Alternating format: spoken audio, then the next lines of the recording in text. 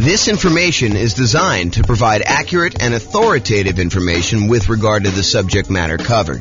It is offered with the understanding that the presenters are not engaged in rendering legal, accounting, or other professional services.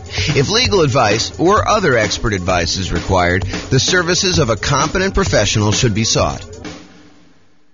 Welcome to the Cedar Rapids Real Estate Investing and Real Estate Financial Planning Podcast. Learn all about investing in real estate in Cedar Rapids, Iowa, with a combination of real estate financial planning and modeling with numbers specific to Cedar Rapids. Plus syndicated, more generalized recordings of live and pre-recorded real estate investing classes. Not all of them specific to Cedar Rapids. Be sure to stay tuned after the podcast for a message from our sponsors. All right, marketing to find off-market deals. I'm James Orr. Let us begin. So, finding deals. So, have you guys read the Millionaire Real Estate Investor book by Gary Keller? I think that is one of the best real estate investing books out there, honestly. If you have not read it, and if you read it a while ago, I would recommend you pick it up again. I haven't read it super recently, but I've read it multiple times, and each time I read it, I'm reminded of just how good of a book that is. So, if you're doing any type of off-market deals, I would strongly recommend you go pick up The Millionaire Real Estate Investor by Gary Keller. It's from 2005, so it's a little bit dated in some ways, but some of the stuff he teaches in there is like principles. It's like timeless, so it doesn't really matter. But one of the things he did in that book, the book is sort of divided up into two major sections. One section is like the how-to. Well, maybe it's three sections. There's an intro section that talks about the myths of real estate investing. Then there's a whole like meaty section on how to invest and a whole bunch of principles sort of stuff. And then at the end, there's like almost like biographical interviews with real estate investors where they talk about their business and how they did it and what they're doing to succeed. So one of the interesting things about the book is when Gary Keller and Dave Jenks and Jay Papasan wrote the book, they interviewed all these different real estate investors. I forget how many it was, maybe 500 or so. But they interviewed all these different real estate investors and they asked them things like, so what are you actually doing to be successful in this business? And one of the things they asked them is, how do you find deals? And so this is a page from the book. It talks about how these 500 real estate investors, these successful millionaire real estate investors, actually went and found deals. And some of it's a little dated because it's from 2005, but I've not found anyone that's done this type of study again. So this is the most up-to-date version of the data that I have, but it's really good. So 32% of deals, according to the millionaire real estate investor interviews that they did, came from networking. So Rachel, that's all you. Right? You're social, you like being out there talking to people, or Nick, that's also you. I mean, like you can go out there and you could talk to somebody and you could find a deal. So about a third of all deals came from networking. 28% came from real estate agents in the MLS. So if you're unwilling to do all this off-market stuff, if you come to class and you're listening to this stuff and you're like, okay, that's amazing, James, but there's no way I'm doing that. I'm not willing, not able. I just don't want to go and do all the marketing, talk to sellers, do presentations, follow up with them, make offers, get creative like that. I'll just buy stuff from the MLS. Okay, great. So about, a little bit more than a quarter of them came from real estate agents in the MLS. 10% came from driving and walking. We call this driving for dollars. You go look for dilapidated properties that have, 15 newspapers still sitting in the driveway, rotting. In the winter, the driveway is not shoveled. The grass is unmowed. Everything's overgrown. It's like properties that have been abandoned. And then you can go do like reverse lookups and try to find out who the seller is, try to contact them, reach out and try to acquire properties that way. So 10% from driving and walking, 9% from newspaper ads. Again, this was 2005. I doubt it's that high today. 7% from foreclosure listings. I also doubt it's that high today. We're at the period where foreclosures just bounced off their lowest they've been, as far as I know, ever.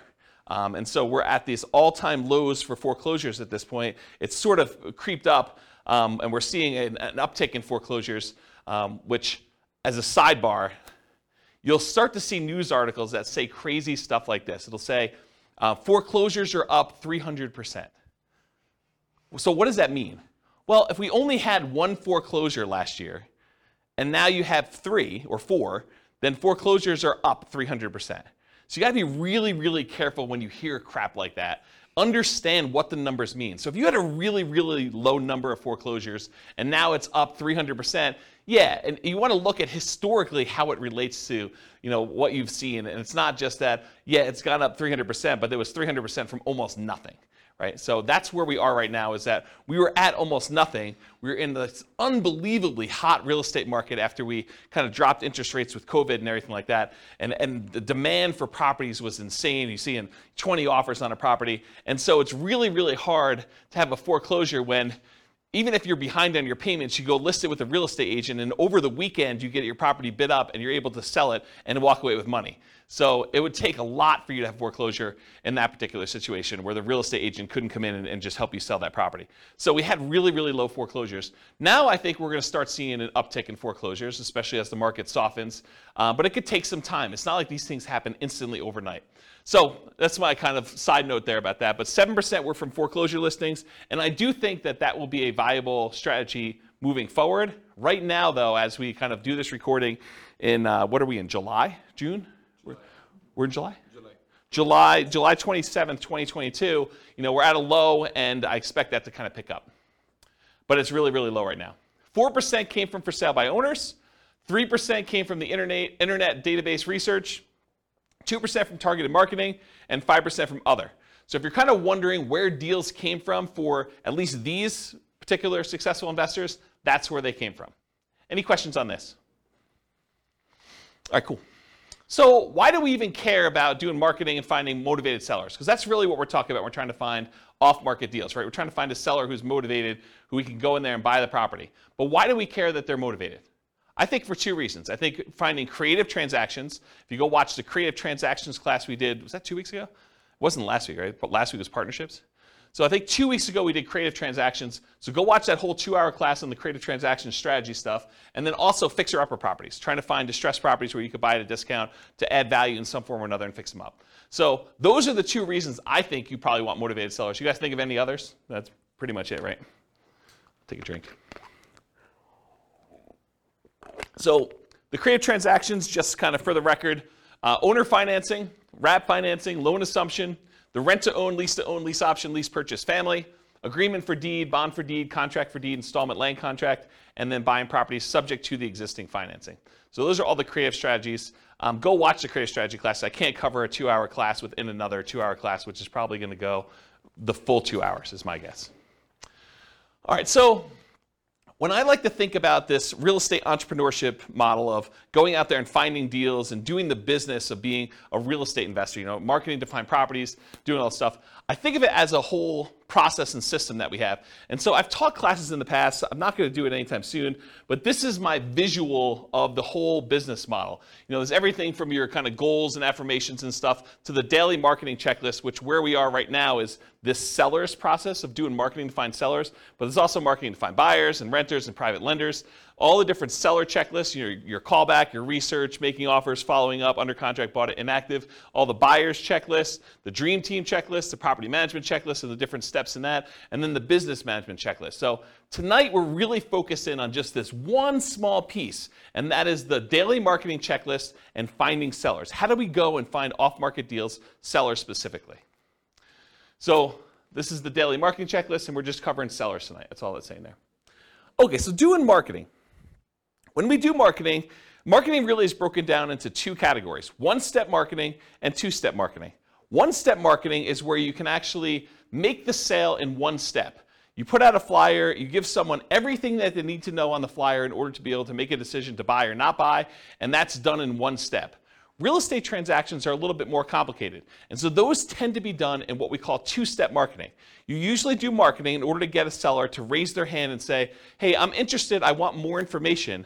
And then you follow up and you do like more salesmanship or more information or kind of different steps in the marketing process in order to give them everything else they need to then make a decision to do that. So specifically with motivated sellers, we're trying to get sellers to raise their hand and request more information. We're not trying to buy the house on the first ad. Okay, so realize that the intent of the ads for all the stuff we're going to talk about tonight is not that we're trying to buy the house with the first ad. You're trying to get them to raise their hand and ask questions and be interested enough so that you can then talk to them, give them the information they need, answer all the questions they have, and then help them make a decision to either sell you their house or use something else. Make sense? All right. The right side of the desk. I was really fortunate. I had besides my father, who's also a real estate investor, I was really fortunate. I had a great mentor. He was a guy, lived in Houston, Texas, big home buyer down there. And he explained this concept to me. And the concept is being on the right side of the desk. Imagine for a minute you're like going to a bank. And you walk into the bank, you got your hat in your hand, you're like, hey, Mr. Banker, would you please be willing to loan me money? So he's sort of in the position of power, you're going there, and you're almost like begging them, to kind of loan you money. Do I qualify? Can you please help me? What do I need to do in order for you to loan me money? So as real estate entrepreneurs, real estate investors, what we really want to do is we want to be in the position where we're on the other side of the desk. We're on the right side of the desk, where the seller comes to you and they say, so tell me how your program works. How can you buy my house? You don't want to be chasing a seller and trying to buy their house from them. You want them coming to you and saying, how does your program work? What can you do to help me? Here's my situation. Is this something that you can do to kind of solve my problems? So I prefer to have motivated sellers calling me saying, here's my situation. What can you do to help me? Versus chasing sellers and then trying to ask them, what's your situation so I can see if I can help? And I talked about the banker example. Here's one of the reasons why you want to do this, though. Imagine for a minute you're as friendly as Rachel and you want to go call for sale by owners. You want to go, for some torturous reason, you want to go onto Craigslist and everyone who advertises their property for sale, you want to get on the phone and call them up and try to have a conversation with that particular for sale by owner. And you really want to buy properties creatively. You want to buy property subject to or with Wrap Finance, where they basically leave their loan in place and you take over payments on their loan. So one of the things you need to know if you're going to go out there and try to buy properties creatively is how much do you owe? And imagine trying to get on the phone with a for sale by owner who is in the driver's seat because they're the one advertising, they're the one taking the calls, and you're trying to ask them, so, Mr. Seller, how much do you owe on the property? They're going to be like, what? Why do you need to know that? The price is $500,000. That's all you need to know. You don't need to know how much I owe on the property. That's the problem with doing this sort of like chasing sellers. Now, if a seller calls you, very different situation. I think you're much more likely to get a compliance from a seller to be able to tell you how much they own a property if you ask them if they're calling you versus you directly try to chase them and call them. Now, that's not to say that all sellers that call you on your marketing are going to automatically volunteer that information. And honestly, with as much information technology and how much information is available in a lot of markets, you're going to be able to find this out by looking it up on the internet. However, I think if you're trying to make deals like this, you're much more likely to get compliance and to be in the right position of authority by having them call you for marketing. Does that make sense, everybody? Okay. All right, so a little story time. So this was probably 2008, 2009. 2009, I'd hired a full-time assistant to help out with marketing in order to buy properties. And one of the things we were experimenting with, and it worked out really well, is we would put marketing out there, and when they called in from the marketing, we had them go to a live answering service. And so they can call 24 hours a day. The answering service was staffed. It was like one of those, like, if you're a medical doctor or something like that, and you want like an after-hours call center where they're willing to take messages, and it's that sort of like answering service thing. And you can give them a list of questions you want them to ask anyone who calls in, and they write down the answers and they send it to you. I think it was by email at the time, and then sometimes they even record the calls and they'd send you the recording of it. So I was like, okay, let me do some experimenting, and this is what we ended up doing. So when we did like marketing out there, I think we were doing mostly postcards at the time. We did postcards out there, and then when someone called in the postcard, they got called into the answering service. And the answering service would ask these 3 pre-qualifying questions to someone when they first called in. This was completely the first contact they ever had. Okay? So imagine you're like, someone who received the postcard that says, we're interested in buying houses, and this is the answering service, and these are the questions that they're getting asked. So the question number 1 was, are you interested in selling a home? So they call in, they're like, hey, is James there? And they're like, nope, sorry, James is not here. Are you interested in selling your home? Okay, and if they said yes, they great. Do you own your home free and clear, or do you have a mortgage on it? Oh, I have a mortgage on it. Well, great. Are you looking to sell the property for what you owe? So within 3 questions of calling the answering service, we had basically made an offer to the seller calling in to see if they wanted to sell their property for what they owed. And if you're trying to buy properties creatively, subject to taking over existing debt, or if you just want to know like what they're willing to accept, if there's some motivation there, a seller who's willing to sell their property for what they owe is, in my opinion, a sign of motivation. And so this was a way to pre-screen sellers to sort them by motivation. Not to say that the ones that answered differently wouldn't also be deals, but these are potentially greater quality leads. Does that make sense, everybody? So this was a really quick way to do that. And I think if I were going to do a lot of marketing again, this might be one of the ways I'd set it up. Okay. So let's talk a little bit about some philosophy. So as a backtrack, before I talk about philosophy, this class is set up in the format of a lot of pre-information about marketing, strategy, philosophy, how things work. And then toward the end, there are lots of examples of marketing pieces. I'll show you a whole bunch of different postcards so you can get a feel of actually what people are sending. I'll give you some examples of door-to-door flyers type stuff, Post-it notes.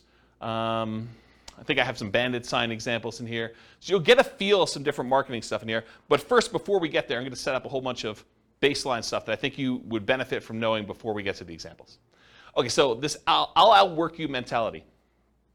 Here's a quote here. It says, demand more from yourself than anyone else could ever expect. I think it's one of the basketball players. Anyone know what the basketball player was that said that? I should probably go look it up.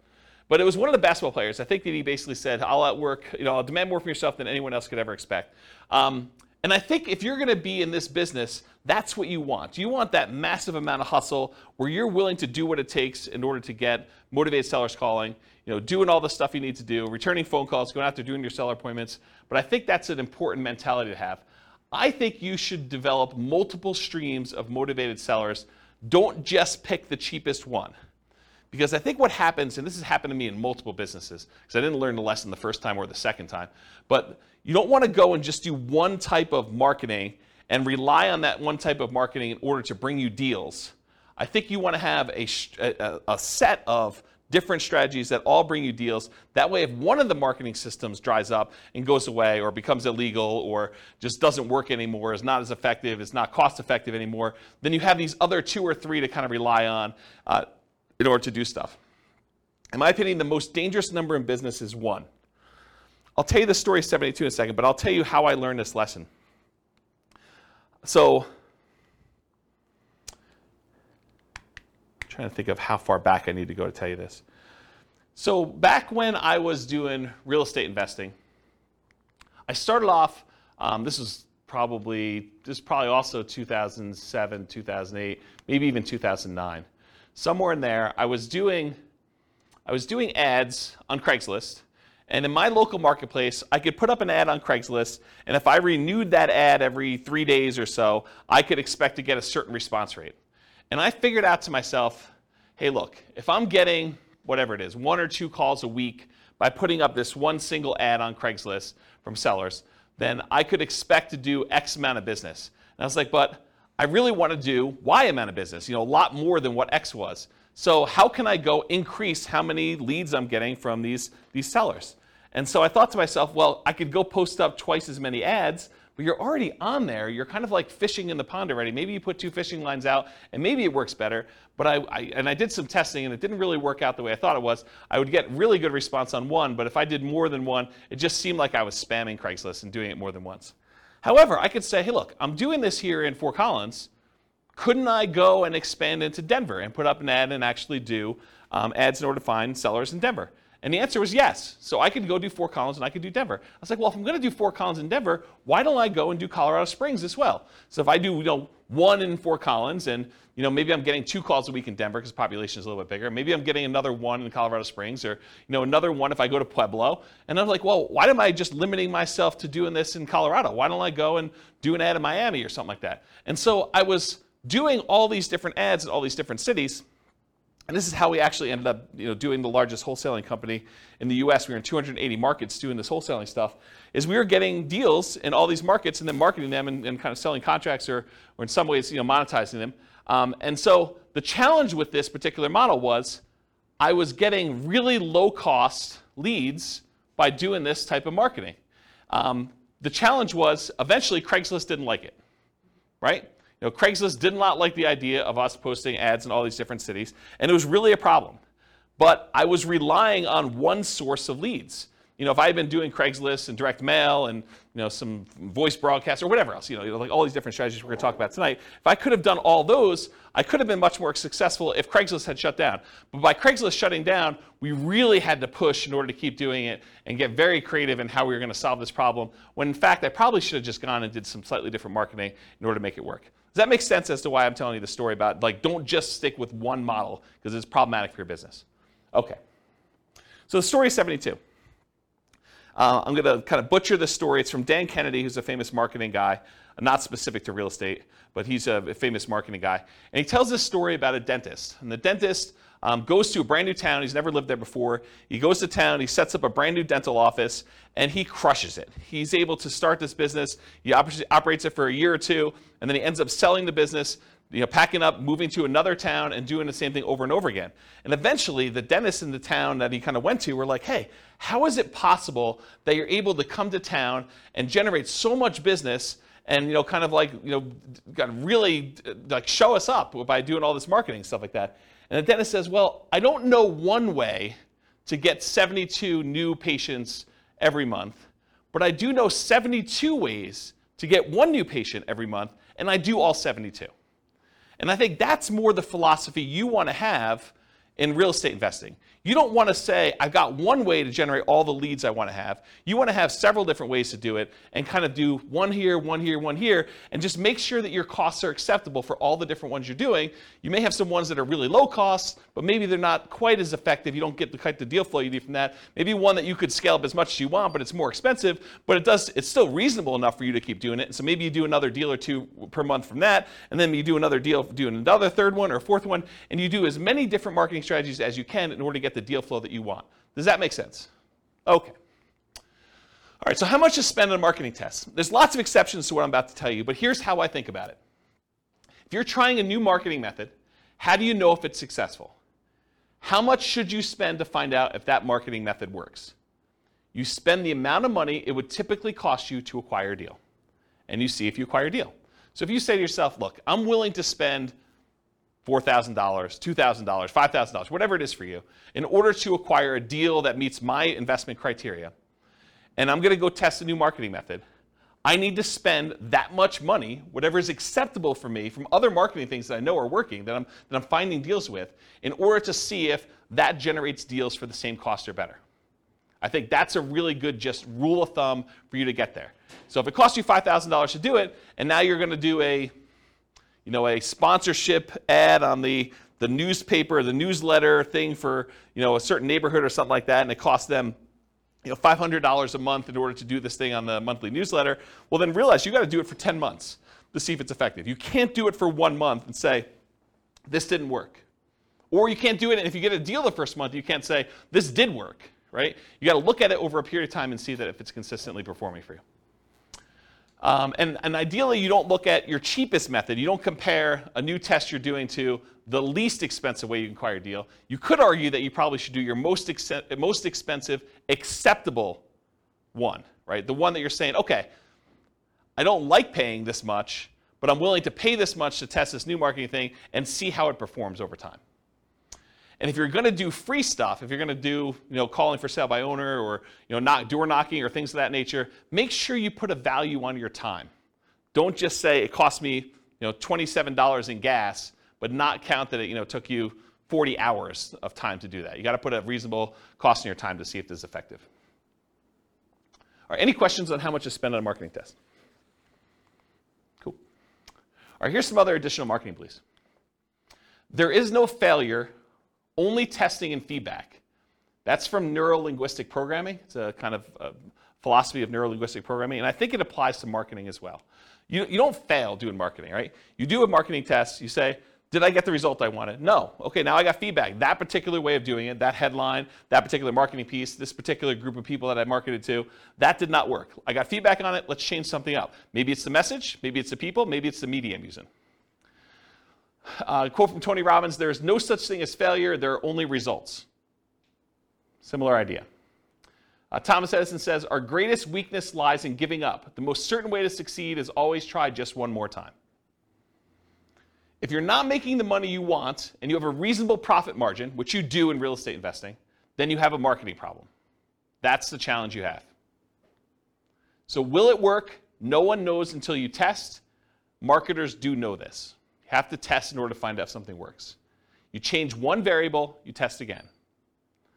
One of my personal biggest aha moments was discovering if I wanted more motivated sellers, I needed to do more marketing to have them call me. It was like, I know how to generate a motivated seller call. Why am I not spending the money to do the marketing? Once I got that, I'm like, this just makes perfect sense. It's like money in one side, calls out the other, put a little time between them and a little bit of work and effort, deals on the other end. So hold your marketing ruthlessly accountable for results. This implies you are measuring the results you're getting. You have to actually measure and keep results and know what you're getting. I personally believe you need to get good deal flow, have enough deals coming across your desk so that you can see a reasonable number of deals and start sifting and sorting. You're not trying to convince all sellers. And we'll talk about this when we talk about lazy and poor marketing, but the challenge when you're not willing to spend money and have enough deals coming across your desk and you're doing like poor type marketing where you're willing to put in time and effort into it is you work so hard to get a seller that when you finally find one that's motivated, you try every possible way to make that deal work. But sometimes the seller is motivated, but the numbers or the deal just doesn't make sense. You know, like you're trying to buy a property, it's worth $400,000, they owe $420,000. You're like, the guy's motivated. Yeah, he's motivated, but you can't make that deal work. You got to just move on to the next deal. And if you had 10 other calls coming in that day, you'd be able to move on. The challenge is you only had one call that week, and now you're trying everything. You're like, you're coming to class, you're asking me, James, so I got this motivated seller. You know, he wants to sell me the property. He owes $420. The property's worth $400. Pass. That's my solution. It's like I'm not trying to get creative and make a non-deal deal for you, right? But if you had 9 other calls that day, then you move on. Otherwise, you're like, there's got to be something in here. What's the old joke about the kid and the pony? There's got to be a pony in here somewhere, something like that. I don't know. Anyway, so stop trying to convince all sellers. You're not trying to do that. You're sifting and sorting sellers. Start focusing on emphasizing solutions you can offer that would be good solutions to you and good solutions to that seller. The language of, well, here's what I could do. Would that work for you? Makes a lot of sense. Only 25% of leads are legitimate and should advance to sales. And that's from Gleanstar Research. Only 25% of leads are legitimate and should advance to sales. Not every one is going to be a good fit for you. You're not trying to have 100% conversion rate. That is not your goal. We'll talk about conversion rates in a little bit. All right, feast and famine. You got to keep the pump primed even when you're drinking from the fire hose. Don't turn off the marketing and then turn it back on when things die out, because it takes time to get everything going again. You want to keep your motivated seller pipeline filled. What I did is I figured out my numbers, and then I sent out enough marketing to get 1 call per day, my ideal pace. That's the pace I wanted to work at. So I figured out, after doing it for a little while, hey, look, I get about a call for every X number of postcards I sent out. I think it was like 140. I think that was my number. So for every 140 postcards I sent out, I would get about 1 phone call. And sometimes you'd get like lingering ones, but that was like the 1 phone call within a reasonable amount of time. And then you get the lingerers who saved it and they call you 6 months or 3 years later. Okay? Which you do, you get those. You get a little bit of like build up over time. But I was like, hey, look, if I want to call a day, I send out 140 postcards. So you don't have to do this, but I wrote software where I had the list of people I was mailing in a database, and I just exported 140 of them a day straight to Click-to-Mail. And I would send out the postcards that way. Okay? And that would give me about what I needed. Sure, there were days when I didn't get calls. There were days when I got more than 1 call. But it was about that pace. And I didn't start it and stop it. Right? Or you could work backwards from your ideal goal, and we'll talk about how to do this in the modeling spreadsheet, but you could say, look, I want to buy X number of properties. That means I need to do this number of phone calls. This means I need to put out this amount of marketing. So you can work backwards from your ideal as well. Okay? All right, looking inside and outside the industry. So study what other people are using inside your industry and outside your industry in order to find ideas of what kind of marketing to do. All the marketing that real estate agents use to find sellers for listing, that's what you're doing too.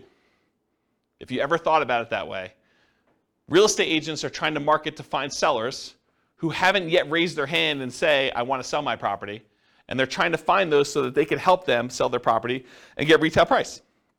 You're doing the same thing. You're trying to find sellers that want to sell properties. Your criteria for what is a seller that you could help is probably different, but you're still doing the same type of marketing.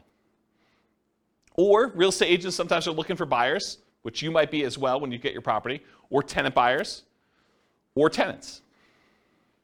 So you can look inside your industry for ideas. But don't just get laser focus on everything inside the industry. You can also look at what's happening outside the industry, what's working that other people are not doing, and bring it into your own business. So there were not a lot of real estate agents when I started doing these real estate investor classes that were teaching investor classes in order to generate clients in their brokerage. But there were financial planners who were. Financial planners were doing, a little lunch and learn or dinner thing where they'd come in, they teach a class on how to optimize Social Security, and they would use that to generate clients. Why weren't real estate agents using that? I don't know. I just started doing it. Same idea for your stuff. Look outside your industry for people that are doing something else, and then see what you want to adopt for your business. Okay? All right, so I know I could. I don't know if I will, but I could do a whole class on this particular spreadsheet. And the last time I taught a class on this particular spreadsheet was in 2016. I did a whole class that literally just went through each box in the spreadsheet, and I talked about my assumptions and how each step worked and everything. What this spreadsheet is, it's a way for you to model how much work you need to do at each step in the process in order to do deals as a real estate investor.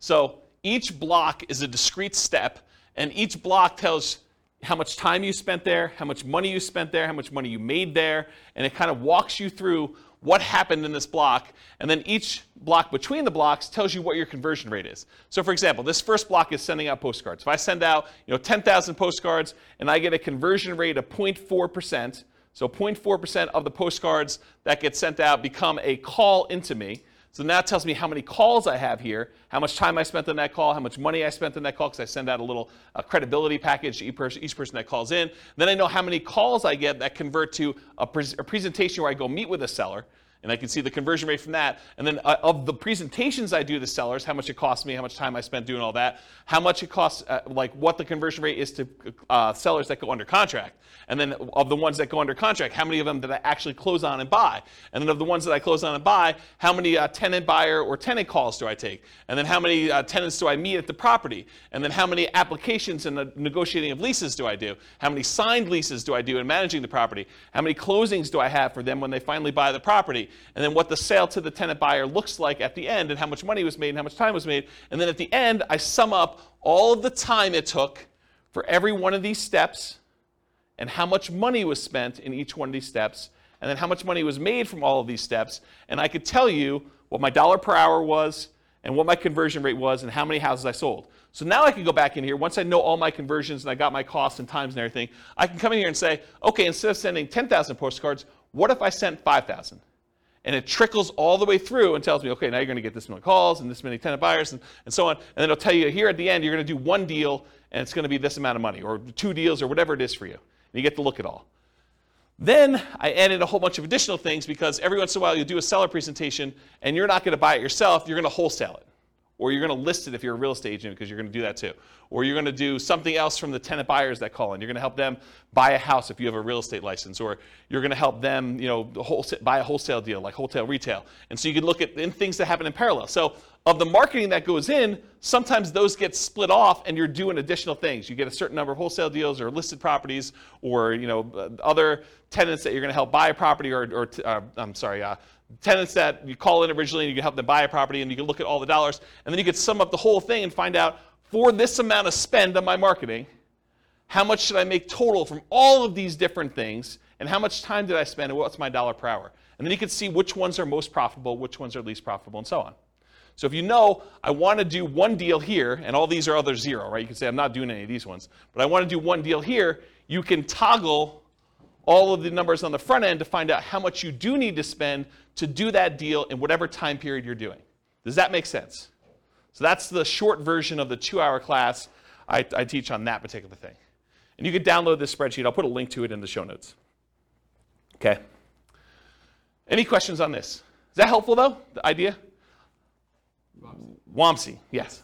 So my question is, so this is just for one marketing strategy when you post postcards, right? So this can be duplicated to multiple strategies, right? Yes, Wamsi. So the question was, in the one that I'm showing on the board, it is for one marketing strategy, postcards. You could do postcards and add another box for door-to-door flyers or for doing pay-per-click ads or doing search engine optimization. But you need to figure out what the equivalent time and money spent is and all that is. And then you could have them all go up and add into this field initial calls. Or you could do a different one, because if your conversions are different for different types of lead sources, you may want to have certain parallel steps, and then eventually they all merge together into something and kind of expand out. So yes, you could do it that way. For this one, I simplified it. It's only doing postcards. Got it.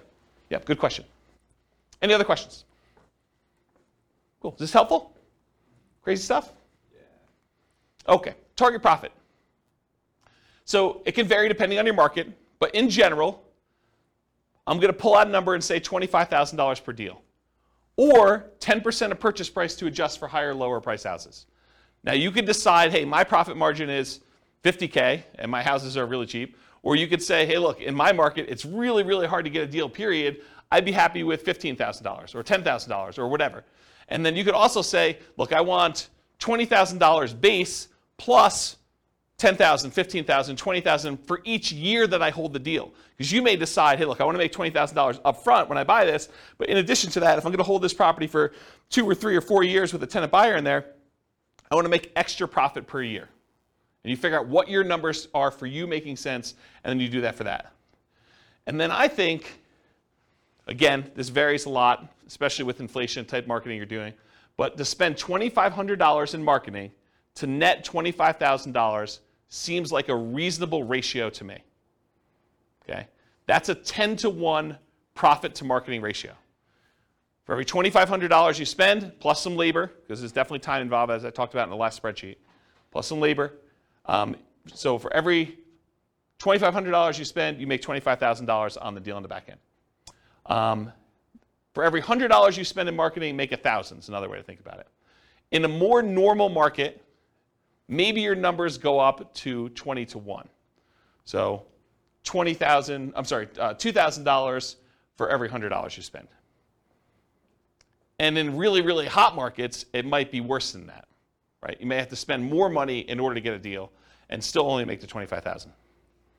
Okay? Any questions? All right, so goal. So if you want to do 20 leads a month, budget about $2,500 a month or whatever your marketing dictates that you do.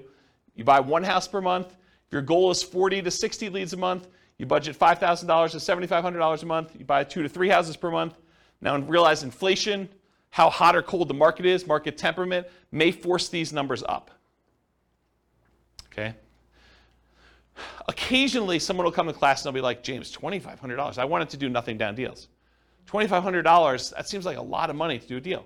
Well, if you were going to go buy a regular property and do a regular loan, just to get the loan, the cost to do a loan could be $2,500. Not including anything else.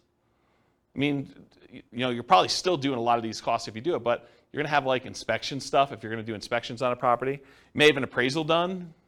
May not have an appraisal done if you're just doing something creatively, but to do that, what's an appraisal run these days? $800, $900, somewhere in there, just to do that, right? So $2,500 seems like a deal. Any questions on this? All right, motivated sellers for lazy and poor folks. So lazy methods are more time than money. You have more time than you have money. I'm sorry, lazy method. I was like, that doesn't make sense to me. Lazy methods are more money than time. I was like, yeah, that doesn't make sense. So more money than time. You're willing to spend money because you're unwilling to do manual labor in order to find motivated seller leads. It's easier to scale up in size. You just spend more money, you get more leads coming in. It's harder to scale up when you're doing poor marketing methods because you have a limited amount of time that you can spend. Okay? You sift and sort for great deals. You get enough leads coming in where you're just basically saying, this is what I can do to help. Does that work for you? They say no. Great, you follow up, but otherwise you move on. You're not trying to force a deal. With poor methods, you have more time than money, and you're willing to invest that time to find motivated sellers. It tends to be time intensive and therefore harder to scale. You tend to want to work or overwork every lead, leading you to try to make non-deals or bad deals into deals. There is some overlap between the two. One example is bandit signs. If you buy bandit signs, which are relatively inexpensive, and you go out there and you're manually putting them in yourself, driving all over town and doing 10 hours worth, that's more a poor marketing strategy. If you buy bandit signs, you hire someone else to go do it for you, that's more of a lazy strategy. Okay? All right, so here are the lazy methods. And I'll tell you which ones I've done. Billboards and bench signs. I have not done that. But you could go get a billboard that says, we buy houses, call this number. You could go get a sign on the bench where people are waiting for the bus that says, we buy houses, call this number. Car signs, I've not personally done this. I know a bunch of clients that have. But you basically get one of those magnetic stickers or one of the car wraps that basically says, we buy houses, call this number, we'll buy your house. We'll take over payments, whatever you're doing for your thing. We'll talk about marketing headlines here in a little bit. I've not personally done car signs, though. Direct mail, done a ton of direct mail. You can do postcards, you could do handwritten letters, you could do regular letters, you could do oversized postcards, you could do saturated mailings, geographic saturated mailings to entire postal areas. You could do targeted mailings to foreclosure properties. You could do ones to recently divorced people, bankruptcy, probate. There's all sorts of things we're going to talk about here toward the end. Websites, pay-per-click. I think I did some experimentation with pay-per-click early on, but I haven't done much with it. But you can do you could go onto Google AdWords, and you could pay Google to come up when someone searches for, sell my house fast in whatever your marketplace is. Voice blast and text blast, so you can actually hire a service, upload a bunch of telephone numbers for property owners in your area, and basically say, I'm interested in buying, or I'm interested in buying your house. And do that. You could do it either via text or you could do it via voice broadcast. I never did text. I did a bunch of voice broadcasts for a period of time. So we would do voice broadcast messages to answer machines and live answers. So we had 2 different messages. And then if people were interested in selling their house, they'd either leave a message or contact us back, call us back at a number.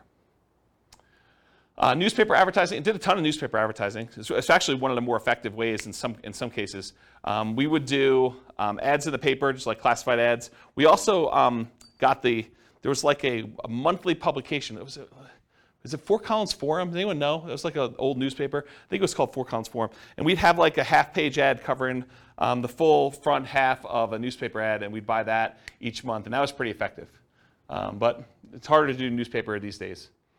Radio and television ads. So I didn't actually do this, but my friend Brent, who I told you about in Texas, he actually, at one point, before he actually died really tragically, a long time ago, about a decade ago. But he actually acquired the rights to WeBuyHomes.com. I don't think he had WeBuyHouses.com. I think he had WeBuyHomes. And then he had 1-800-WeBuyHomes and 1-800-WeBuyHouses, which is the same phone number because it stops at like HO.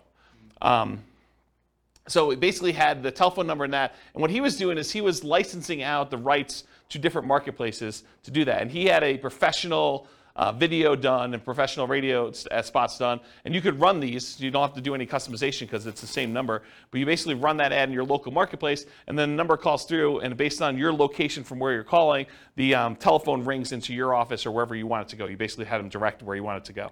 And so he did a bunch of television stuff. I didn't personally do it. But that's one of the things he was doing.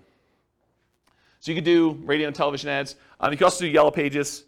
Yellow Pages are mostly defunct now because of the internet. But there were some interesting lessons to learn from things that people would do in the Yellow Pages. Instead of just advertising in like the real estate services section, some people would advertise in the money to loan section. Because if you think about like where your sellers are coming from, a lot of times they're looking for solutions other than selling their house before they get to the point where they realize they need to sell their house. And so a lot of times some investors would actually have a separate business that would make loans, and then they would use that as a lead generation tool in order to find sellers that were going to be early on in their pipeline. Does that make sense, everybody? What I said? Okay. All right, any questions on these lazy methods? We're going to go into some detail here. Yeah, Ben. So you said for the direct mail, you can make foreclosure houses and people who got divorced recently. How do you get to know that information? The list? Yeah, I'll give you some sources for lists here in a little bit. Yeah, these are places you can buy them. Yep. So the question was, where do you get the list for people going into foreclosure or people that had a bankruptcy or something like that? And you can buy it from list brokers. Yep. Okay, any questions on lazy methods? We're going to go into some detail on mostly direct mail. I think that's mostly what we're going to cover from tonight in detail. Any other questions on this stuff? All right, cool. So here's some of the poor methods. If you're willing to put in more time, bandit signs as an example, although I told you if you want to do bandit signs and make them lazy, you can actually pay someone to do them.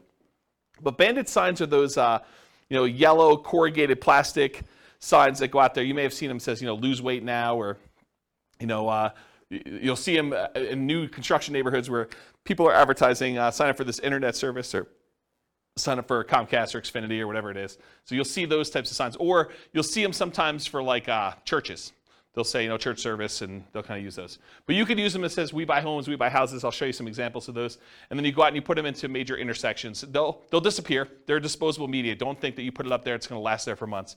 You'll put it up there, and maybe you'll get a couple hours if it's a really busy intersection, and the sign police are not out doing that. Also, depending on your area, they may be illegal, just so you know. And you may get a call from, the police or code enforcement or something like that telling you you can't put your signs up anymore. We're going to charge you X number of dollars per one you do. Please go take them down or whatever they'll tell you. So realize in some markets it's really hard to do or hard to keep those up.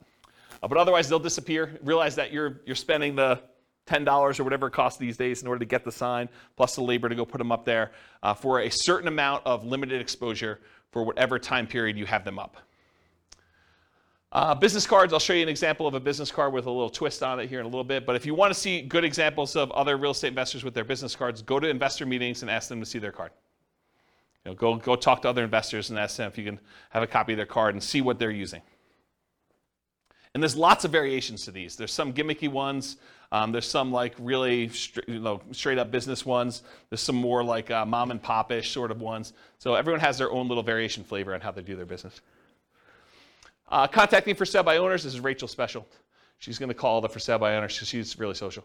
So she's going to go call for sale by owners. You can go on a Craigslist or any other place they're marketing and just make phone calls, reach out to them, ask them if they're interested in selling their property. If you're interested in this strategy, there's a decent book. Wendy Patton put out a book. This is probably a 15-year-old book at this point. But her book is called How to Do Lease Options and Subject to Deals. And she talks about a strategy of calling for sale by owners and trying to get them to lease option the property to her or buy the property subject to. And in the softer market, I think it would work great. Not something I'm willing to do. I'm an introvert, in case you can't tell. So contacting for sale by owners, that's one of the things you could do. Door knocking. Someone laughing that I'm an introvert?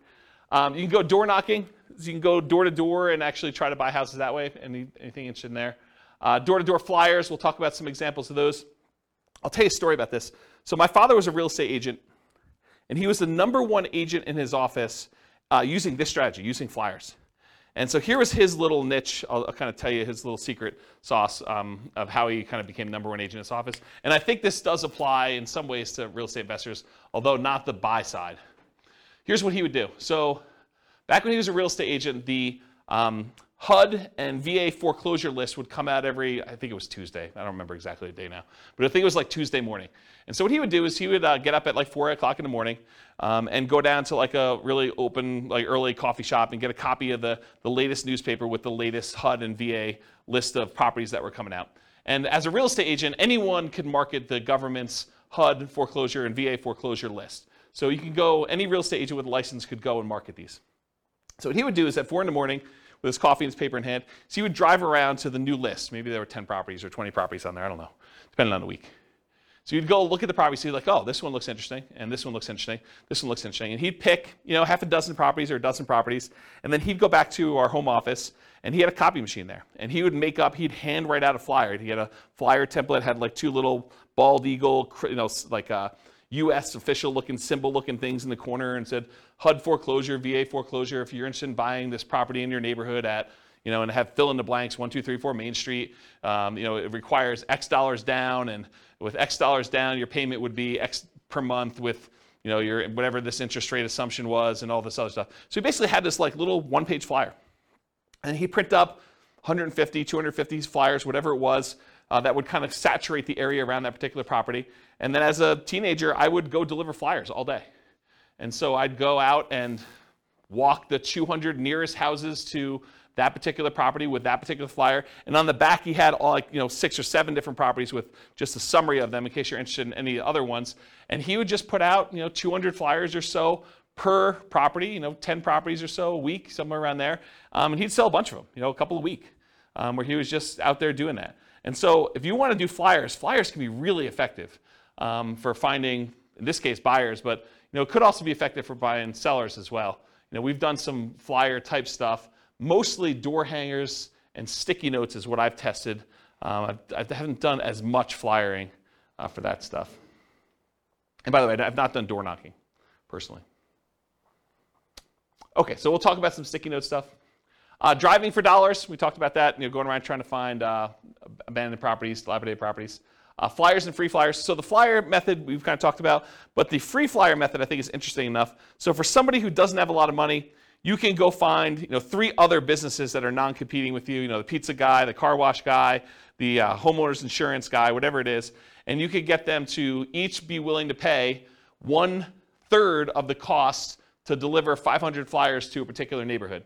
And it's 1/3 because you're going to have 4 ads on that page, them 3 and you, but you're not paying. You're kind of riding free by coordinating this all with the 3 different businesses and having the printing done and having them delivered and all that stuff. So you charge them 1/3 of the cost to have all the printing done, all the delivery done, and you're kind of taking 1/4 of the flyer space in exchange for you organizing it. So you can have an unlimited flyer budget if you really wanted to, if you're willing to put in the effort and do manual labor to do that. Okay? Networking, we'll talk about an elevator speech here in a minute, but Rachel loves to get out there and talk to people, as does Nick, and he can go and find deals that way. Real estate agents, that's another way to find deals that doesn't require a lot of money.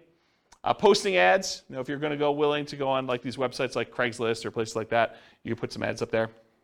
Promotional clothing, the We Buy Houses t-shirts and We Buy Houses, sponsoring the baseball team and stuff like that. You can also find real estate wholesalers and bird dogs who are willing to go out there and find deals, and then they'll sell them to you for a fee. So realize you can go do that. And then websites, you can do search engine optimization so that your website comes up for people searching for Sell My Home Fast or We Buy Houses in whatever market you are, so that your website comes up for that. Or you can do content marketing, write articles that are solving the problems of the sellers that are trying to solve their problem. I can't afford my payments anymore. What can I do?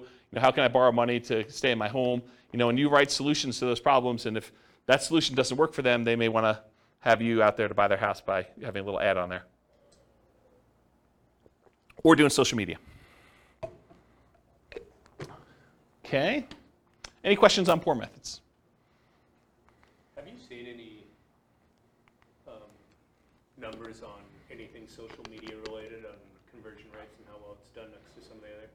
No, I haven't seen actual numbers on the conversion rates for social media. My guess is that they're really low because I know the stuff for real estate agents. I mean, in general, if it doesn't take much time and effort to do, it's usually not that effective, right? So that's been my experience. All right, any other questions? Cool. 3 M's marketing. So whenever you think about marketing, there's really 3 M's to do this. This is Dan Kennedy stuff. The market, who are you marketing to? The message, what are you saying to them? And media, how are you getting your message to your market? So we're going to look at each one of these in detail. So the market, who is your ideal market? If you're wanting to get owner financing, you got to be marketing to properties that don't have mortgages, something that's free and clear. About 1/3 of the entire real estate market is owned free and clear. They do not have a loan in their property at all, and that's according to the U.S. Census data. If you want to go buy a property from somebody who may not be in touch with what's happening in your marketplace or may have inherited a property, you can focus on out-of-the-area owners or absentee owners. You can go look up a list of property owners where the tax bill is being sent to an address other than the property address. And there's variations on this absentee owner list. There's ones where the owner's address is just another address inside the city, or the owner's address is in another town, sort of somewhat local, or the owner's address is in another county or another state or out of the country. So you could pick whatever list you want to focus on in order to find sellers that are whatever distance from the property that you want. Let's see here. Distressed sellers, so find lists of people that are in foreclosure or pre-foreclosure, or that recently got a divorce or job transfer or had some other type of loss, like a fire in the property or something like that. So some other thing that is distressing the seller, and you can find some of those lists. Some of them are harder to find. Job transfer is probably really hard to find. A lot of the other ones you can probably find pretty easily. House characteristics, maybe you only want to buy duplexes or triplexes or fourplexes. You can kind of narrow your list down and market only to those things. You only want to buy 4-bedroom properties, or properties that have at least 2 bathrooms, or properties that have oversized garages, or properties that are horse properties, or properties that you can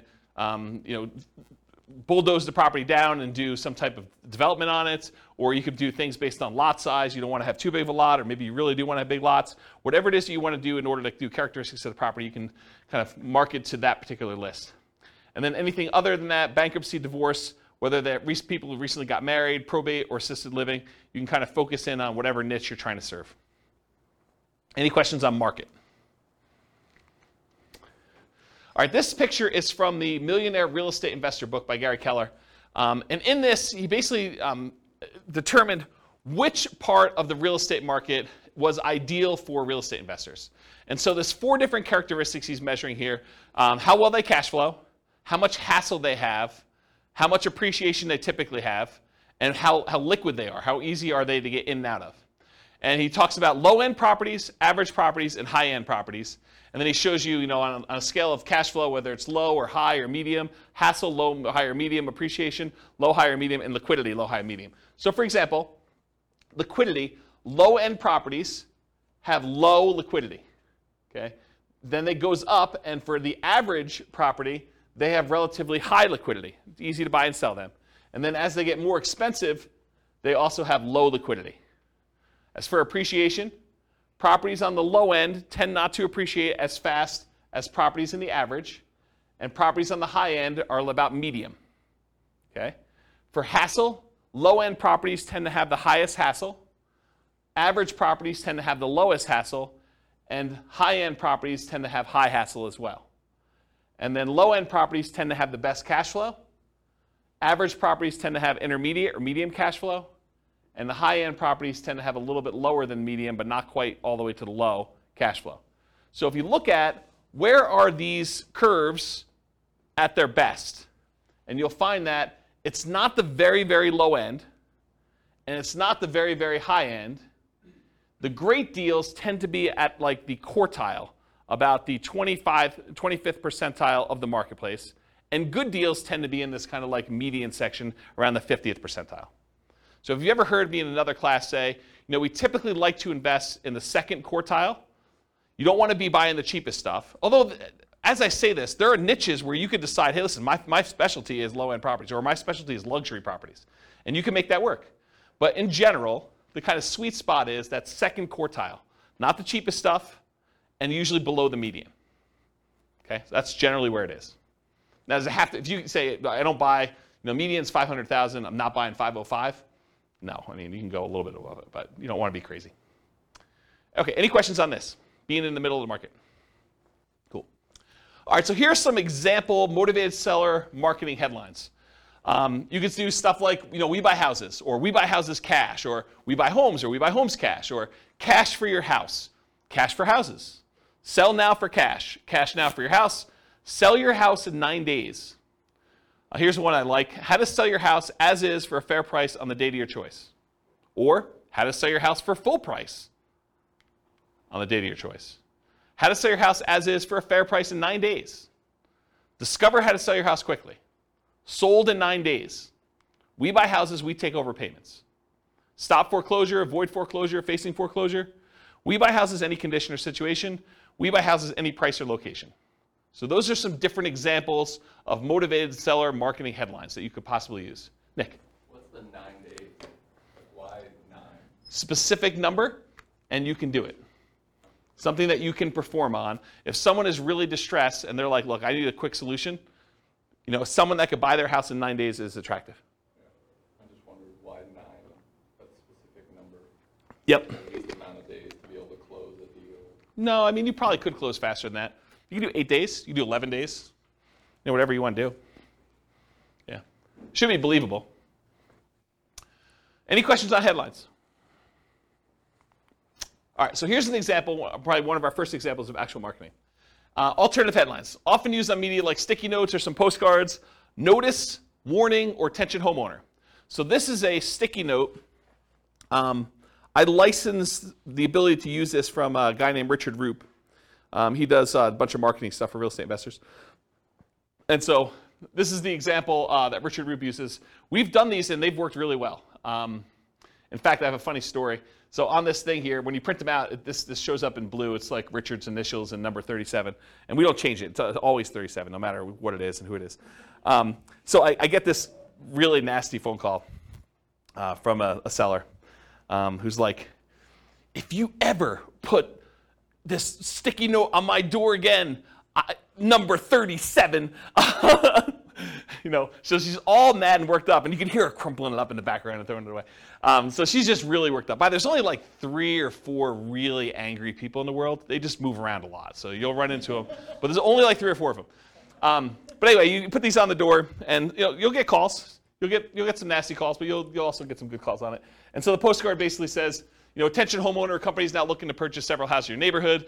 Are you looking to sell soon? Blah, blah, blah, blah, blah. Call our 24-hour recorded message line. Remember, we're doing 2-step marketing. This is not enough to sell a property, right? Not enough to get them to convince you to sell them your property. So 24-hour recorded message gives them more information. Or go to our website and get more detail on that. Submit your property information. And then if you're not looking to sell, keep this one or send it on to a friend, sort of thing. Okay? Any questions on like the sticky notes example and some headlines for that? Make sense? Okay, cool. So you want your message to match with the market you're doing. Make sure that your message matches the market you're trying to reach. We buy houses, we take over payments. If you're kind of marketing to free and clear properties that don't have a mortgage on them, does we take over payments make a lot of sense? No, not really at all. What if you're trying to buy luxury properties like $1 million homes? Does we buy properties cash, any condition, make a lot of sense? Maybe not. There's probably some disconnect there. Maybe you'll catch 1 or 2, but I don't think that's the message you'd primarily want to target. It's sort of like fishing, right? If you're fishing and you throw a certain type of bait in the water, is it possible you could catch a shark with a worm? Maybe. You're probably not catching sharks with worms, but it's possible you could. You're much more likely to catch a shark if you use the bait that sharks like, or you're much likely to catch the other fish using the bait that fish likes. So cash for houses. Cash for houses tends to work and resonate better with lower priced homes. And then watch any foreclosure messages to make sure that you're targeting the right list for that too. Any questions on that? Multiple contacts. So you can double your transactions if you follow up. If you just do like this one hit and you don't follow up with anyone who calls you or does anything like that, expect your closing ratio to be much lower. But if you talk to someone on the phone, even if the solution is not good for them at that time, but you follow up with them over time, they've already expressed some level of interest, and a lot of times their situation changes. You can almost double your transactions, or in some cases more than double your transactions if you actually follow up with people. Or you can half your marketing budget to do the same number of deals. Another way of saying that. So repeat hits and repeat marketing, repeat mail to your mailing list, repost banded signs, renew ads. Part of the credibility you build up is when they see your ad all the time, right? If you only ran the ad once and someone is considering using you, but they go back to that newspaper or they go back to that source wherever they saw your ad and they don't see your ad anymore, they think that, yeah, I'm glad I didn't do a deal with that guy. He's out of business already. Okay? Meaning top of mind? Yeah, top of mind. Yep, that's another way of saying it. Yep. But there's also a credibility factor too, right? Like if you just disappear, they don't know if you're still around. Offer made follow-up. Does everyone accept your offer? For every offer you make, does everyone accept it? Absolutely not. Nope. So send a thank you note immediately. Put the seller on an automated mailing list for more frequent follow-up. I recommend monthly. This will double your closing percentage. So if you were closing 1 out of 20 before, with proper automated monthly follow-up, you'll close 1 out of 10. Credibility packet and testimonials include a benefit-laden information about how you help sellers, plus testimonials. Often you'll mail this out as soon as the motivated seller calls and we have their mailing address, and then bring a copy with you when you meet the seller for the first time and give them a copy even if you sent them one in the mail and say, here's some propaganda about me in case you haven't seen it. I'll put a link in the show notes to my credibility packet so you can see it. And if you don't have testimonials, if you're just getting started, get regular testimonials from your pastor or some people that you've helped out in another business or anything people can say nice things about you. The better, more specific to real estate is, the better. But if you don't have it, work with what you have. Any questions on credibility packet testimonials? Cool. Commit to improve your response rate in all your marketing. So each marketing campaign that you do is a horse race. You always want to be testing one variable with 2 options to find out which one's going to win. It requires you to measure results so that you can improve them. Focus first on testing headlines to get the maximum response. So headlines are the easiest thing to test. It's often the biggest impact. And as you do more testing, be careful of improving response while sacrificing quality, conversion on the back end. For example, you could boost response by saying full price instead of fair price, but it might be at the expense of getting acceptable deals to you. So you can get more calls, but maybe you're not converting as many because you changed your wording. Does that make sense? Okay. More ways to respond tends to increase response. And then other things to test beyond copy might include 800 numbers versus a local number, your website, your email, your fax. Although faxes are kind of going out of the way, people still use them, especially older people. Any questions on this? Cool. Ratios. So there's 3 different books that I'm aware of that have actually cited how many deals you need to look at, how many offers you need to make to get a certain number of deals done. These are the 3 books. Real Estate Riches by Dr. Dolph DeRoos. It's part of the Rich Dad Real Estate Investor series, Robert Kiyosaki's guy. But the actual author is Dr. Dolph DeRoos. And he talks about the 100-10-3-1 rule. You have to look at 100 properties, you make offers on 10, you get 3 accepted, you close 1 deal. Carlton Sheets, who's been off the air for a while now, his no down payment course talked about the 50-1 rule. So you have to look at 50 properties, talk to 50 sellers in order to get 1 deal. And then the Millionaire Real Estate Investor book by Gary Keller and others, he has the 30-10-3-1 rule. So you look at 30 deals, you make offers on 10, you get 3 under contract, you close on 1. And then Weekend Millionaires, Frequently Asked Real Estate Questions by Mike Summey and Roger Dawson. That book talks about a 30-1 ratio. Look at 30 deals, get 1. Really, if you're looking at the top 5% of properties, you're trying to find the best deals, right? You need to look at about 100 properties in order to find the top 5 properties to do that. If you think about it in that ratio, that's probably another way to look at it. And also, outside the MLS is different than inside the MLS. They're just different numbers. Any questions on these? Yeah. So based on the ratios I see, is it different strategies that these books are talking about, or why is there a discrepancy? Yeah, so the question is, for the microphone, the question is, why are the numbers different for all these different people? I think they're thinking about it differently. I think the types of deals they're doing is different. I also think these aren't exact, right? It's hard to give a number when you're teaching students, because these are all people teaching it in the book, right? It's hard to give a number when I'm the one doing the presentation versus you doing the presentation versus Bill doing the presentation, right? You may be able to close 1 out of 5 because you're amazing. I may be 1 out of 20 because I'm incompetent. And Bill's just sort of between us, right? It could be all over the place. So the numbers are sort of just a general guideline to begin with. And I think looking at them, they're pretty close, right? I mean, they're not that far off. So. But is 30:1, the book that says 30:1 necessarily good than the book that says 50:1? So the question is the book 30-1 a better book than the one that does 50-1? No, I don't think so. And the other thing I'll add about this is, let's say you come to me at a class, you say, James, I don't know what you're talking about 30-1. I'm closing every 2. And what I would say to you is, maybe you're not doing good enough deals. Maybe you're not making your offers low enough where you're getting too many accepted, right? Maybe you should be more selective. So you could go in there and offer full price. I'll pay you full price. I'll get a loan. I'll buy your property. Well, yeah, it's easy to get those accepted, right? Yeah. If you're coming in, you're like, I'll buy you half price. Maybe you're not getting, 1 out of 100. Maybe you're 1 out of 200. But maybe that's okay for you. Yeah, Ben. Just a thought too on that. I think when you have a better ratio? Maybe you're just doing more targeted marketing so that the leads that you initially get are higher quality leads, and maybe they're more expensive too. Yeah. So they're different kind of deals too. Yeah, Ben says, maybe you're doing more targeted marketing where you're doing probate lists or bankruptcy lists or foreclosure lists, and you expect your ratio to be higher or something like that. You expect it to be more motivated, and that's definitely a possibility. Yeah. Because Dolph does like 100-unit commercial, 100-unit apartment complex deals and stuff. Yeah. So we're talking about different types of deals in there. Absolutely. I mean, there's lots of variation in this, right? I'm just trying to pull these out of different books to show you at least what some have said. And if anyone knows of, even on the recording, if anyone knows of another book that gives numbers, or even another website that actually gives numbers based on some data, I would love to know about it. So feel free to reach out to me via email.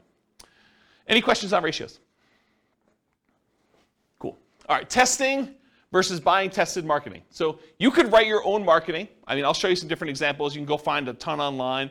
You can go write your own and kind of use that and test it with your own marketing dollars. And when you do your test marketing, you're testing the market, who you're mailing to. You're testing the message, which is what you're kind of creating yourself. You're testing the media, how you're getting the message out there. And then you're testing your sales skills. Or you could buy marketing from someone who has 100 students who have sent out 100,000 pieces of mail, and you know that the marketing message is effective and works, and then you eliminate one of the things that you're testing. You're still testing the market. You're still testing the media, and you're still testing your sales skills, but at least now you know that the marketing message is sound because you bought it from somebody who's had a whole bunch of students test it in a bunch of different areas. Okay, so I personally, once I understood this, I went and I bought rights to use someone else's marketing materials. I did not create my own. I would tweak stuff just a little bit, but for the most part, I was borrowing Richard Roop stuff.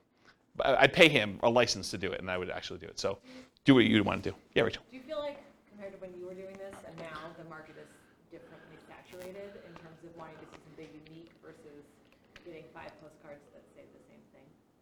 What different people? So the question is, do I think that compared to when I was doing it very actively versus now, do I think the market is saturated?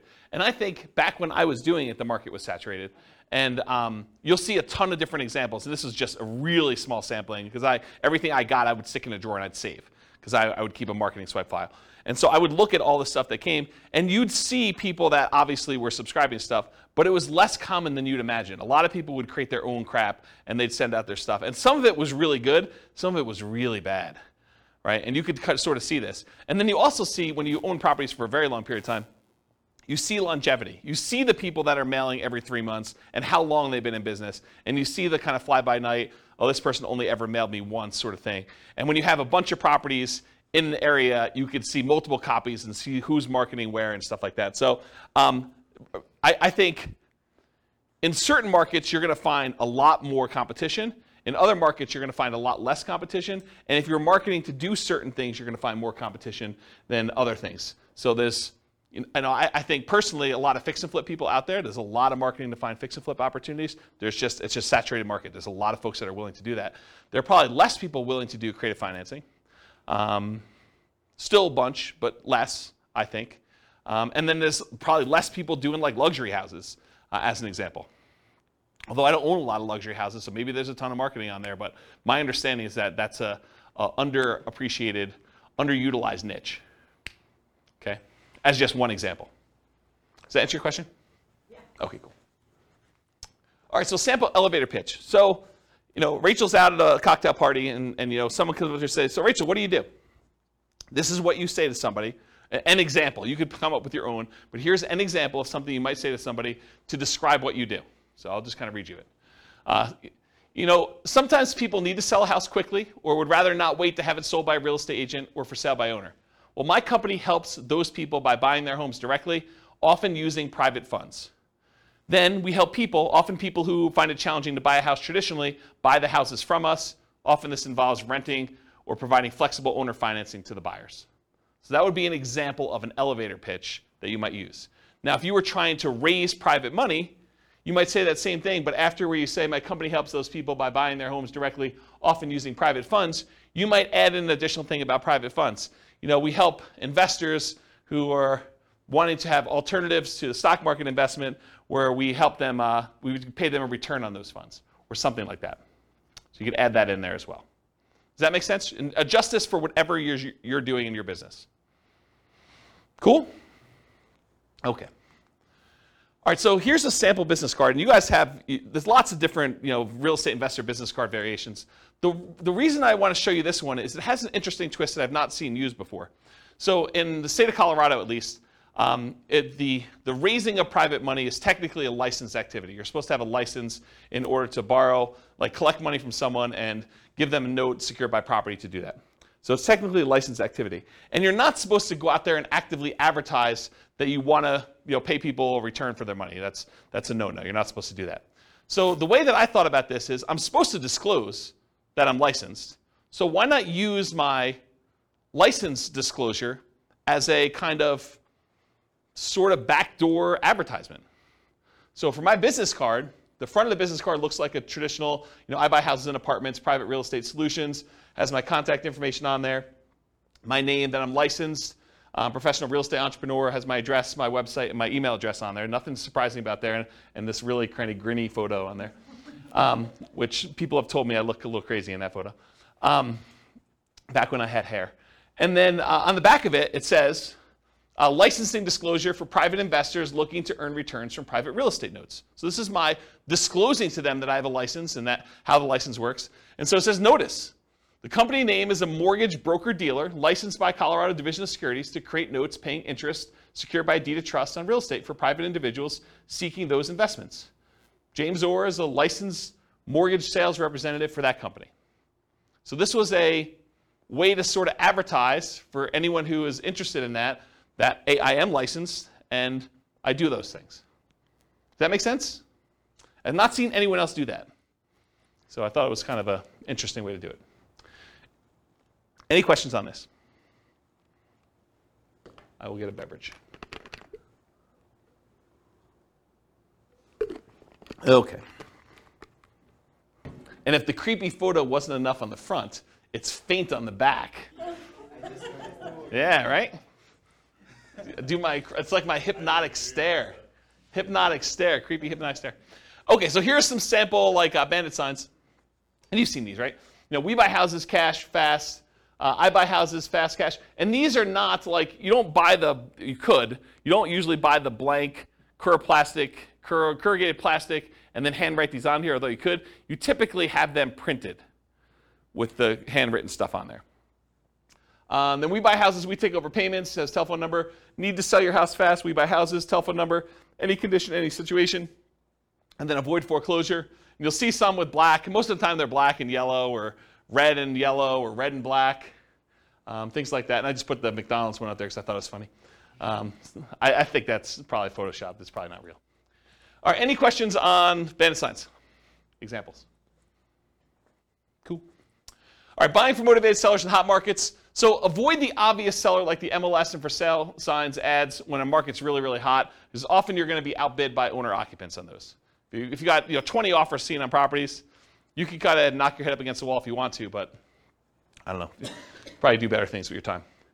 Run ads, send direct mail, and do flyers. Target niches like high equity, probate, divorce, absentee owners, burned out landlords, etc. And then be willing to spend 3 times as much in marketing to find these deals. It's a premium you pay for buying in a hot market. Network and seek referrals, solve problems. So sellers don't give away equity. They don't give you equity. What do? They trade their equity for solutions to problems. They're not giving you $20,000 or $30,000 or $40,000 in equity. They're saying, hey, look, I got this problem. I need a solution. I'm willing to trade you this equity for a solution to that problem. And then be willing, in some cases, to pay full retail with creative terms. That's one way you can deal with hot markets. And we're sort of coming out of a hot market right now. Fed just raised interest rates again today by 0.75. It's a second or third increase. Third increase, yeah. So, they're trying to slow down inflation. They're trying to fight inflation. And one of the ways to do that is adjust interest rates, which slows down the real estate market, and a lot of things are tied to the real estate market. All right, any questions on hot markets? Cool. All right, let's talk a little bit about direct mail. I like direct mail. So what are the pros and cons of doing direct mail? So I'll just kind of share some with you. You have a lot of control when you do direct mail. You do a lot of testing. You control when it goes out, how it goes out, all that stuff. Your coverage and reach, you can have really good coverage. You can have really good reach by going, long distance. You do stuff local. You can focus on a lot of different things. There's a lot of flexibility. You can put out a large amount. You can put out a small amount. You can put out a small amount all the time, like every day. You have pretty good impact, especially if you have really good ads. You could change the size of the ad to have really big impact, or you could do postcards and do a lot of them. It has a pretty historic response rate, and with the movement of a lot of companies away from direct mail, there are less people competing with you in your mailbox. You show up alone. Versus someone goes online, you do like, pay-per-click, or you try to compete with SEO, and you want to come up for, sell a house fast in whatever your city is. Realize that you're not the only person trying to come up for that. There's other real estate agents, there's other investors, and so now you're competing with the 4 or 5 or 10 or 15 or 20 or 30 other people there. With a postcard, some days you're the only one that shows up there. Sometimes it's, you're the only one that shows up that month. So you definitely have a lot of ability to show up there without competition. You have selectivity. You can decide who you want to target versus having to hit a lot of waste, a lot of different people in there. It's highly scalable. You could decide you want to buy one house every quarter, one house a year, or you could decide you could buy 10 houses a month. Whatever you want to do. It's a very scalable type of thing with direct mail. It's relatively inexpensive to do. It's proven. A lot of people have used it before. And the other thing is privacy. If I want to find out what someone is doing in order to market to find properties, and you're doing stuff online or you're putting an ad in the newspaper, I can go look at that newspaper, I can go look at the online stuff, and I can see what you're doing in your business. And I can try to deconstruct that. I know unless I have a house in that marketplace and you send direct mail to me, it's hard for me to see what you're doing. So there's some privacy way to do it there too. What are some of the downsides? Sometimes there's delays in delivery. You can't always time this perfectly. Sometimes you get poor quality lists. You'll have a bunch of undeliverables or bad names on there. The cost per exposure, it's relatively high to get your message in front of somebody.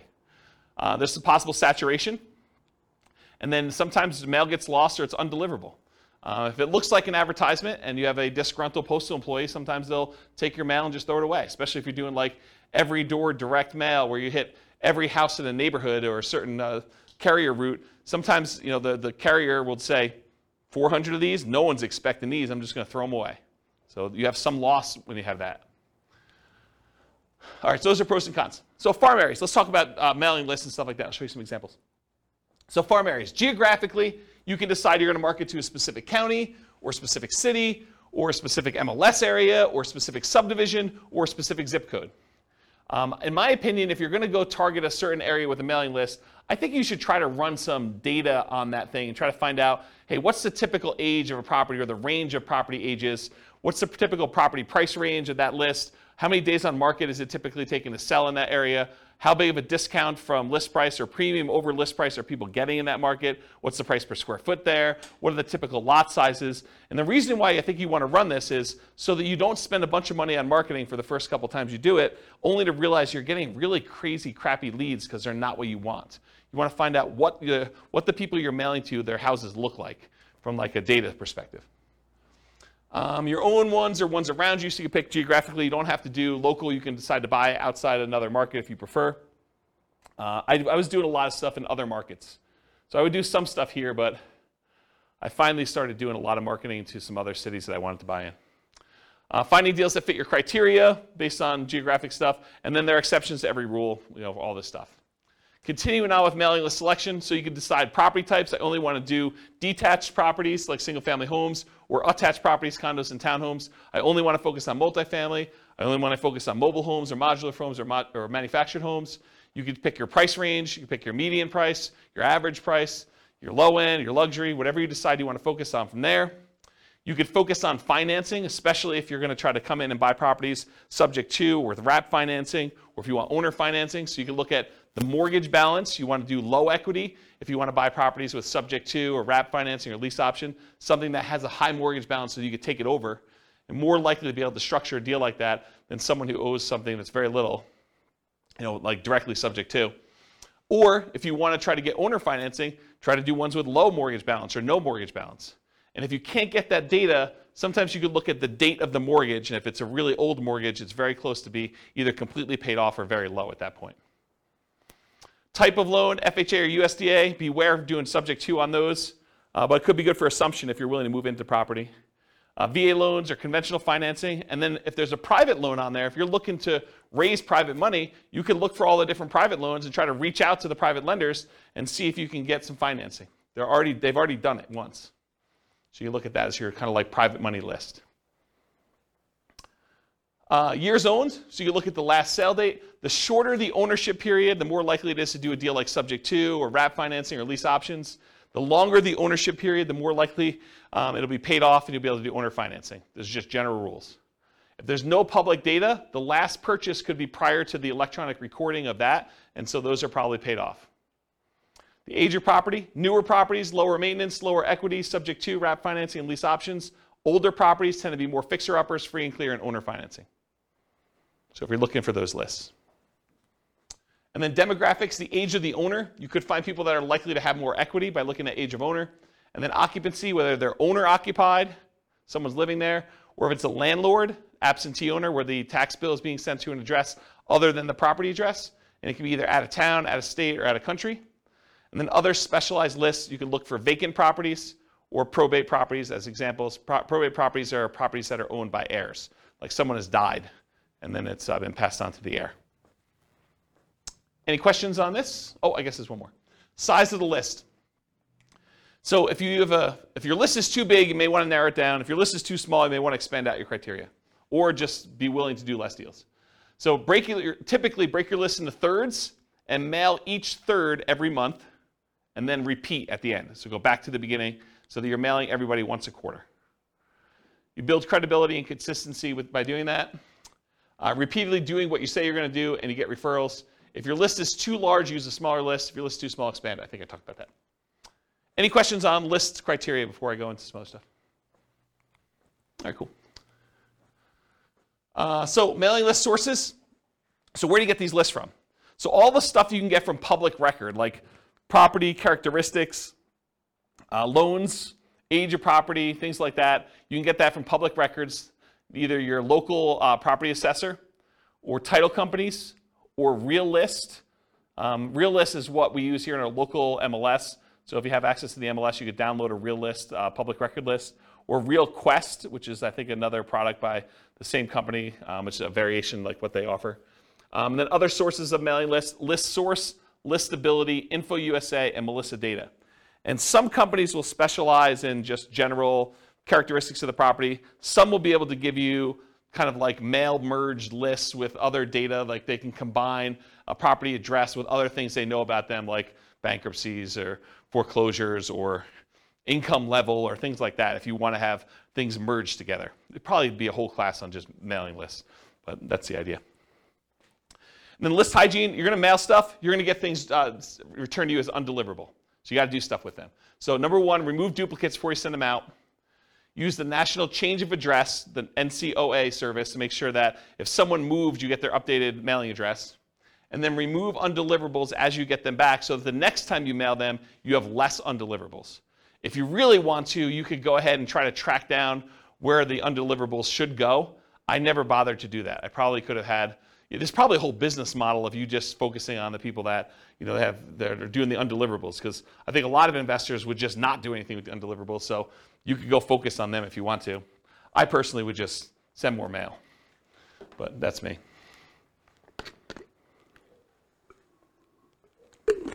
All right, cool. Message. So what marketing messages will we be mailing? We already covered all those marketing headlines before. Now I'm going to show you some actual sample postcards.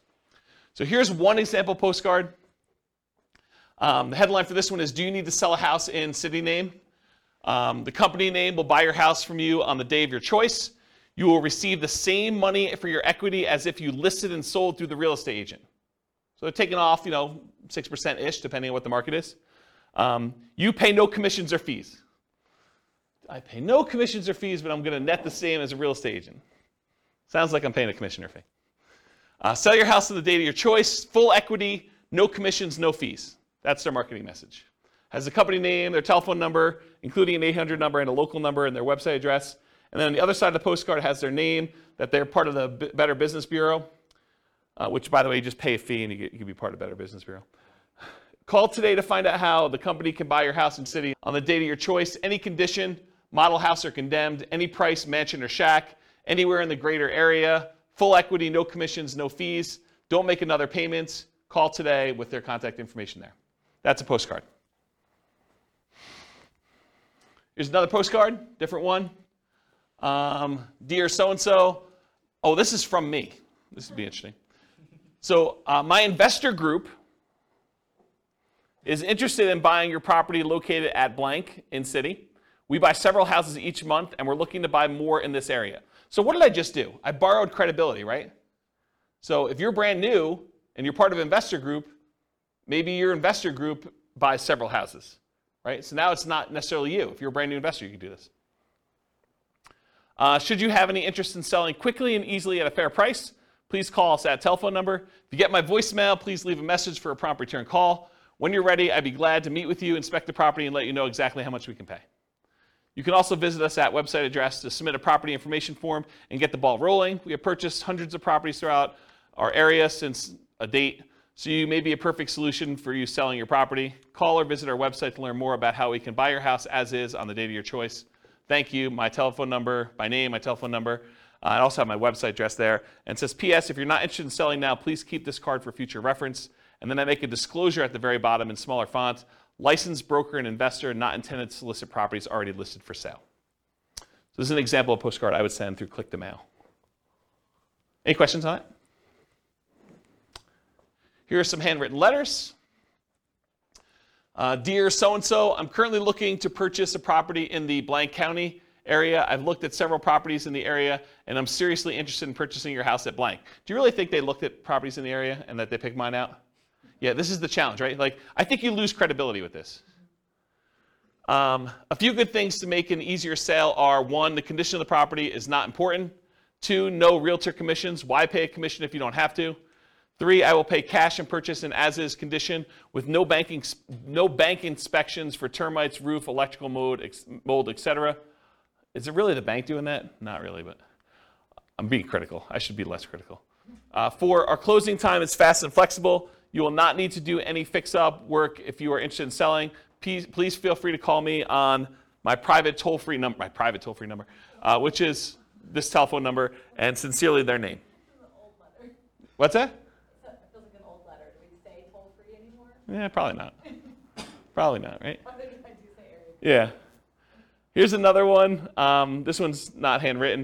It has a date and address and regarding a property address. Dear so-and-so, this company is interested in purchasing the property listed above. We will buy the property in its as-is condition. You will not have to make any repairs or improvements. We will make a cash offer to ensure there will be no problems with financing. You will not have to pay a real estate commission, and we will close around your schedule. Thank you for your consideration. If you're interested in selling the property referenced above, you can contact me directly at a local telephone number. Best regards, their name and their company name. Here's another handwritten yellow letter. This one was photocopied onto this. So, and then they had, you could tell the ink was different, so they would photocopy it, and then they'd write the name and the address separately. So everything else was photocopied, but then it was handwritten in the same ink color. So dear name, hi, my name is blank. My wife and I would like to, by the way, is this a male handwriting or female handwriting? Yeah, but it says my name is male name, right? I think you lose a little credibility there too. It's possible it's male handwriting, but this looks like female handwriting to me. Does it look like, anyone think it's male handwriting? No one in the room. Okay. What's that? I was kidding. I said, are you saying men can't have nice handwriting? No, I'm just, maybe, yeah, I guess that's probably inappropriate. Okay, I take it back. What's that? But do you think it also, people would lose, I think, I've thought about saying my husband and I, but I think as a female I would lose credibility in a lot. Oh, I don't know about that, and I probably shouldn't touch that one. I don't know. I mean, the world's unfair. It's unfortunate, but maybe. Yeah. Yeah. Please call us at telephone number. They give multiple numbers. They also include their fax number and their email address. Please call. Thanks. And they've got his initials on there. This is a big national chain. This is a version of their letter. It's got the address, dear, certain names. Records indicate that you are, oh, this is actually a really instructive letter. You should really read this one. Records indicate that you're the owner of the property at blank.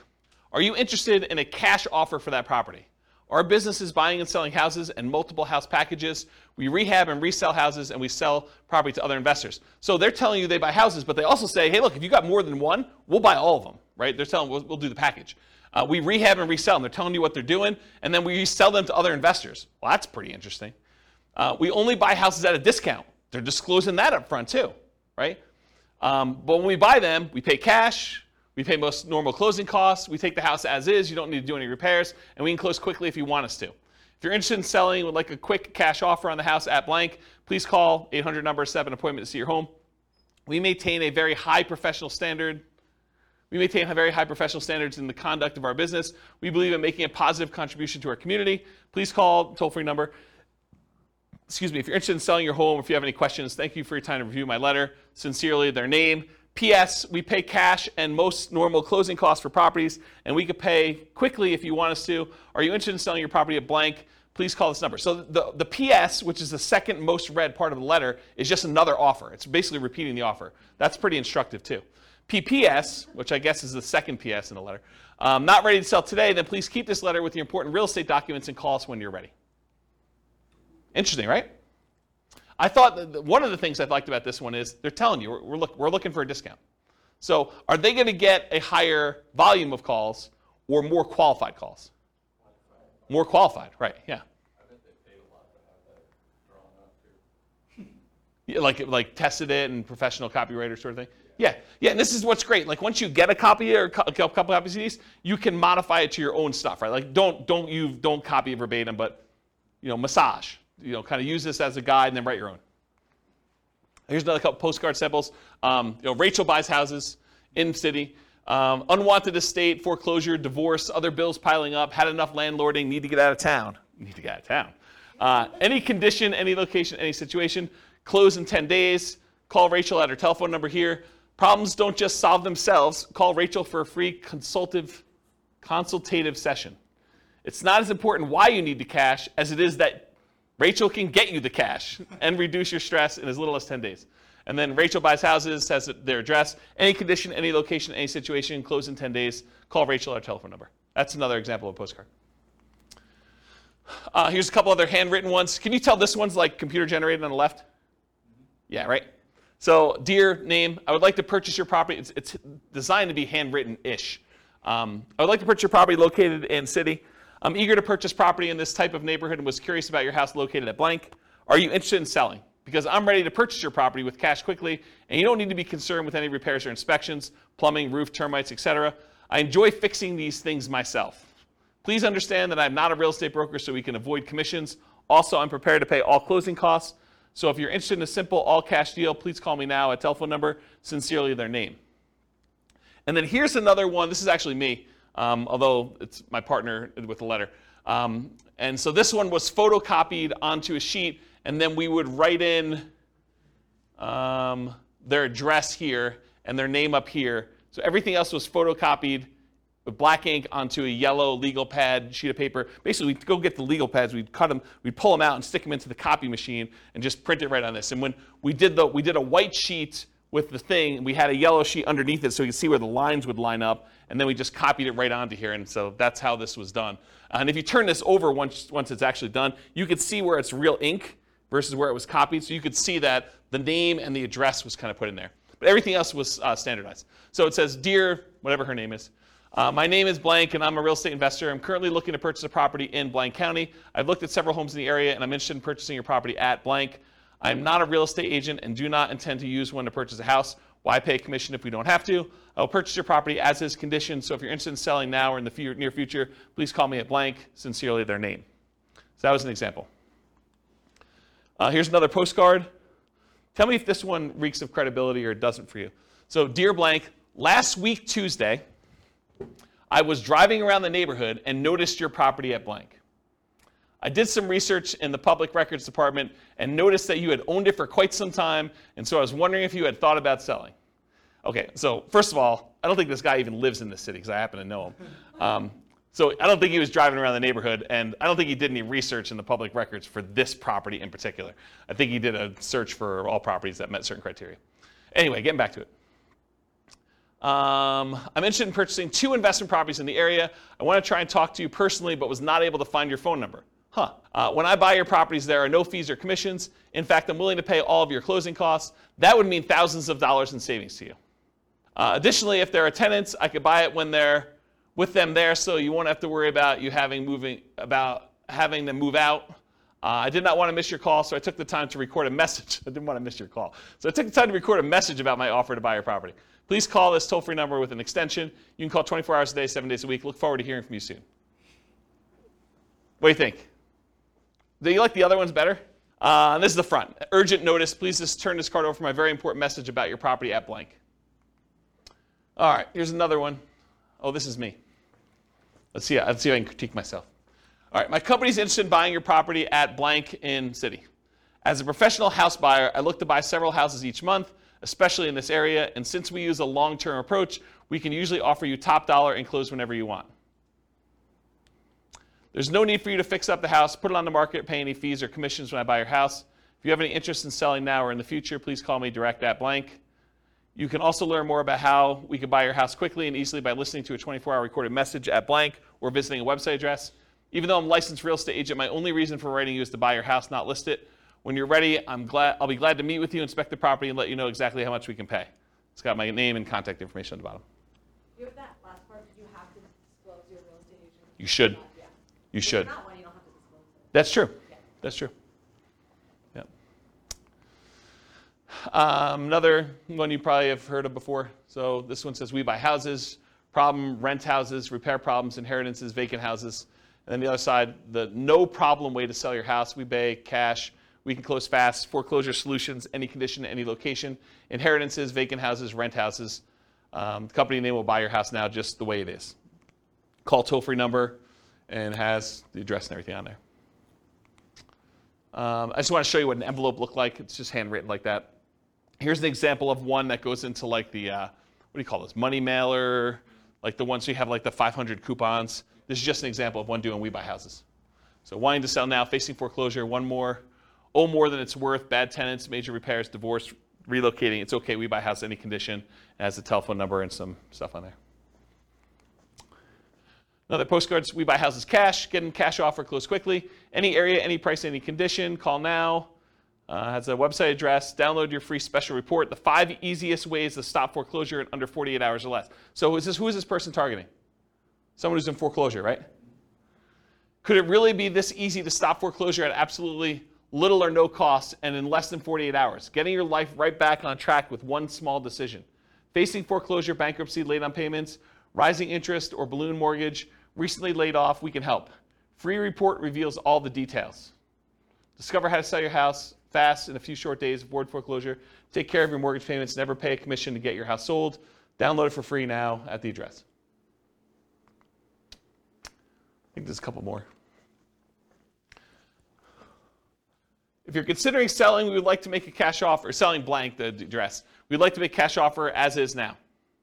Upon contacting us, we provide you with the best possible offer promptly. Your offer will include verification from a financial institution certifying our ability to purchase your property with cash.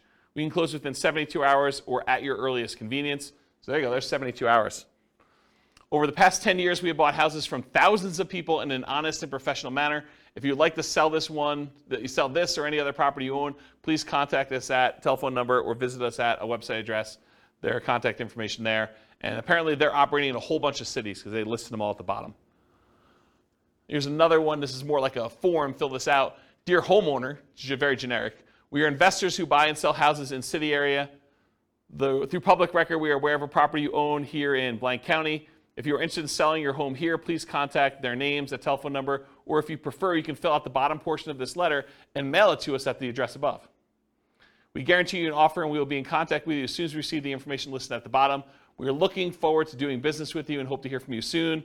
And it's basically, yeah, I want to sell my property. I'm asking blank. It's occupied or it's vacant. Beds, baths, square footage, pool, lot size. Why are you selling? Does property need repairs? Is there a mortgage? Are payments current? And then your contact information. And then it says, we'll inspect the property from the exterior and call you shortly with an offer. Interesting approach. Slightly different one. Do you want to sell your blank property? And they highlighted it.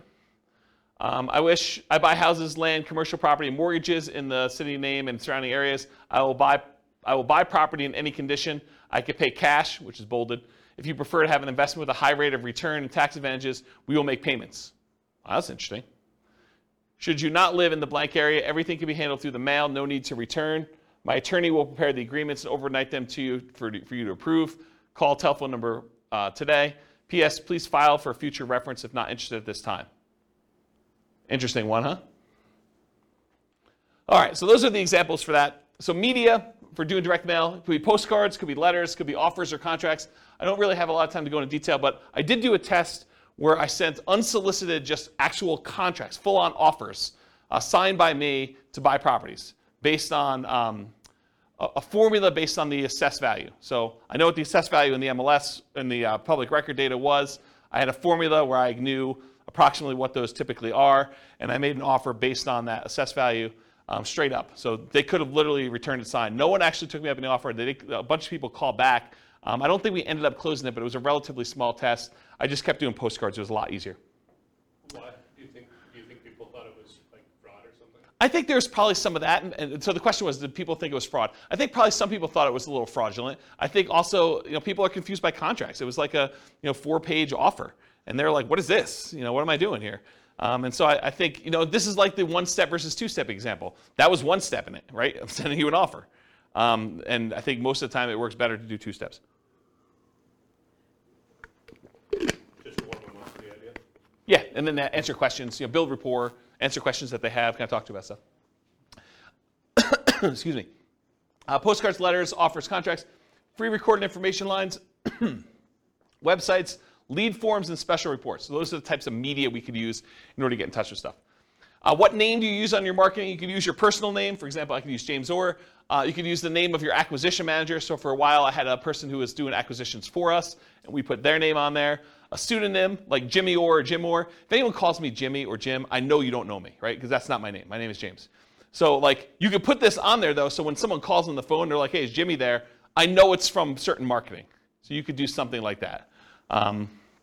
So whatever you want to do. Business name, you can put your business name on there. You could borrow credibility. I forget what I was talking about there. I don't know. And if you're a real estate agent, you should disclose that on your marketing. Phone number, so you can put your phone number, your mobile, your office number, a 24-hour recorded information line, a 24-hour voicemail, an answering service, a live answering service, your staff, either your acquisition manager or your admin person. Other considerations, should you use a local number or long distance number? Should you put a toll-free number on there? Should you use an extension or not an extension? Should you include a fax number or not? All the considerations to kind of think about for this. For the website and email address on there, so if you can go get a custom domain name, for example, I think for a while we were using wecanbuyquick.com. I think I own it, but I don't think it's up because I'm sort of not acquiring properties right now. But We Can Buy Quick, I think, was ours. That's an example of a custom domain name. You could do shared versions of that where if you have a domain name that's good, like WeBuyHomes.com, you might have like WeBuyHomes.com/Colorado/Denver as an example. Ooh, anything crazy? Storm? Oh, storm's coming. Well, that supersedes silent mode. Specific subpage, so example, you could have it, like my name, jamesorr.com/sellyourhome or sellyourhome.php, like whatever page you have as a sub-home for that stuff on there. And then if you do 2-step marketing, you can have them go to a lead form that sends a special report, or have them go directly to the special report just shown on there, or you can have them go and see your testimonials and credibility packet online as well. So those are just options for that. And an email address, to use a free email like jamesorr@gmail.com, or do you use like a custom one like james@wecanbuyquick.com, which doesn't go anywhere, so please don't email me at that one. You can set up an autoresponder so that if people acquire stuff, they can do that. Or there's certain services where you can email an email address, and that subscribes you to an email list, or it can go directly to you, as some examples. What return address to use? Should it be business or personal? Just make sure it matches your thing. If you're saying my wife and I buy houses, you don't want to have like your business address and have it be a business name on there and stuff like that. I would not recommend doing your home address. You might get people actually coming and driving by, especially if they're upset for whatever reason. You can use P.O. Box, local business address, out-of-state address, like a mailing service return address. Sometimes that happens too, like if we're hiring a mailing company, which we've done in the past to do that. Mailing frequency. Sorry, I'm a little over, guys. Hopefully you don't mind. Moving parade. You need to be in front of them when they think about selling. So repeated hits. 80% of sales requires 5 follow-up phone calls after the meeting. That's according to the Marketing Donut. And at any given time, only 3% of your market is actively buying, or in this case, selling. 56% are not ready. 40% are poised to begin. And that's from Vorsight. And then 63% of people requesting information on your company today will not purchase for at least 3 months. And 20% will take more than 12 months to buy, and that's from Marketing Donut as well. So you got to keep in front of people over time, and only a small percentage of people are like ready to go right now. If you email them or email them again 3 months later, you have another percentage of people that are kind of doing that. And then certain ones will take a little bit of time to actually make a decision, so those come back around. You build this up over time, and you have a much better, more stable lead flow after a while. Then mailing services, you could use local print and mailing houses, or the U.S. Postal Service has a company that they do for doing direct mail services called click2mail.com. It's click the number 2 and then mail.com for doing that. That's it. Any questions? Was that helpful? Was that like good overview of how to market, find off-market deals? A lot of detail? Good stuff for you? Any questions? If you guys want to, are you going to do stuff? Like, what do you need help with? What questions you got? None? Overwhelmed? It's only kind of related, but so when you're talking like to the MLS or different things, is there a way, you talked about different things to look for if you're looking for a certain number of bedrooms, that's obvious, but is there a way to search for like unfinished basement? I feel like I never see that. In the MLS you can, but not in assessor data. Well, I wonder if assessor data has that field. We're getting so much better at that. I bet you there is some fields for that. Okay. But you'd have to look it up. You'd have to go pull down the data, because a lot of times these have like 155 fields, right? Like there's first name, last name, property address, mailing address, city, state, zip code, square footage, assessed value. Like they have a whole bunch of fields for all that stuff, and one of them may be that. And it probably depends on your local MLS for those that are listening to the recording. But I have not looked for that one. Yeah, I know it's in the MLS, so I don't know if it's in public record data or not. Yeah, I'd have to look at that. The public record has a bunch of data points, though. They have a whole bunch. Yeah, you're looking for like opportunities to do like fix up a basement or something. Yeah, I think that's. Yeah, like we were talking last week, I'd asked you, I think, about, I forget which one it was, nomading, fix and flip to nomad, yeah. Or whatever. We were just talking about ways to buy houses where we use the conventional financing because it's totally run down. We probably can't, but if it's a house that has no finished basement, you can get good financing and then potentially add beds and baths. Yeah. Some value. Yeah, that's a good way to do it. Yeah. Yeah, that's a good idea. That's probably a good strategy to do for like that fixer-upper nomad version. Yeah. Cool. Any other questions? Sorry for going late. Appreciate you guys coming. Thank you all. I will see you all next week. Bye-bye for now. With home prices up, mortgage interest rates up, and rents up, but not quite enough to counteract the higher prices and interest rates, cash flow on rental properties in Cedar Rapids is harder than ever. Book a call with the Real Estate Financial Planner to apply our proprietary 88 strategies to improve cash flow on your rentals. See the show notes for a link to schedule your call and improve your cash flow today. If you're a real estate agent, lender, or professional in Cedar Rapids that wants to help our real estate investor listeners, consider reaching out to learn about collaboration opportunities with this podcast. We'd love to add more value to our listeners by having you assist our investors buy, sell, and finance their real estate investments. See the show notes to schedule a call to discuss collaboration opportunities.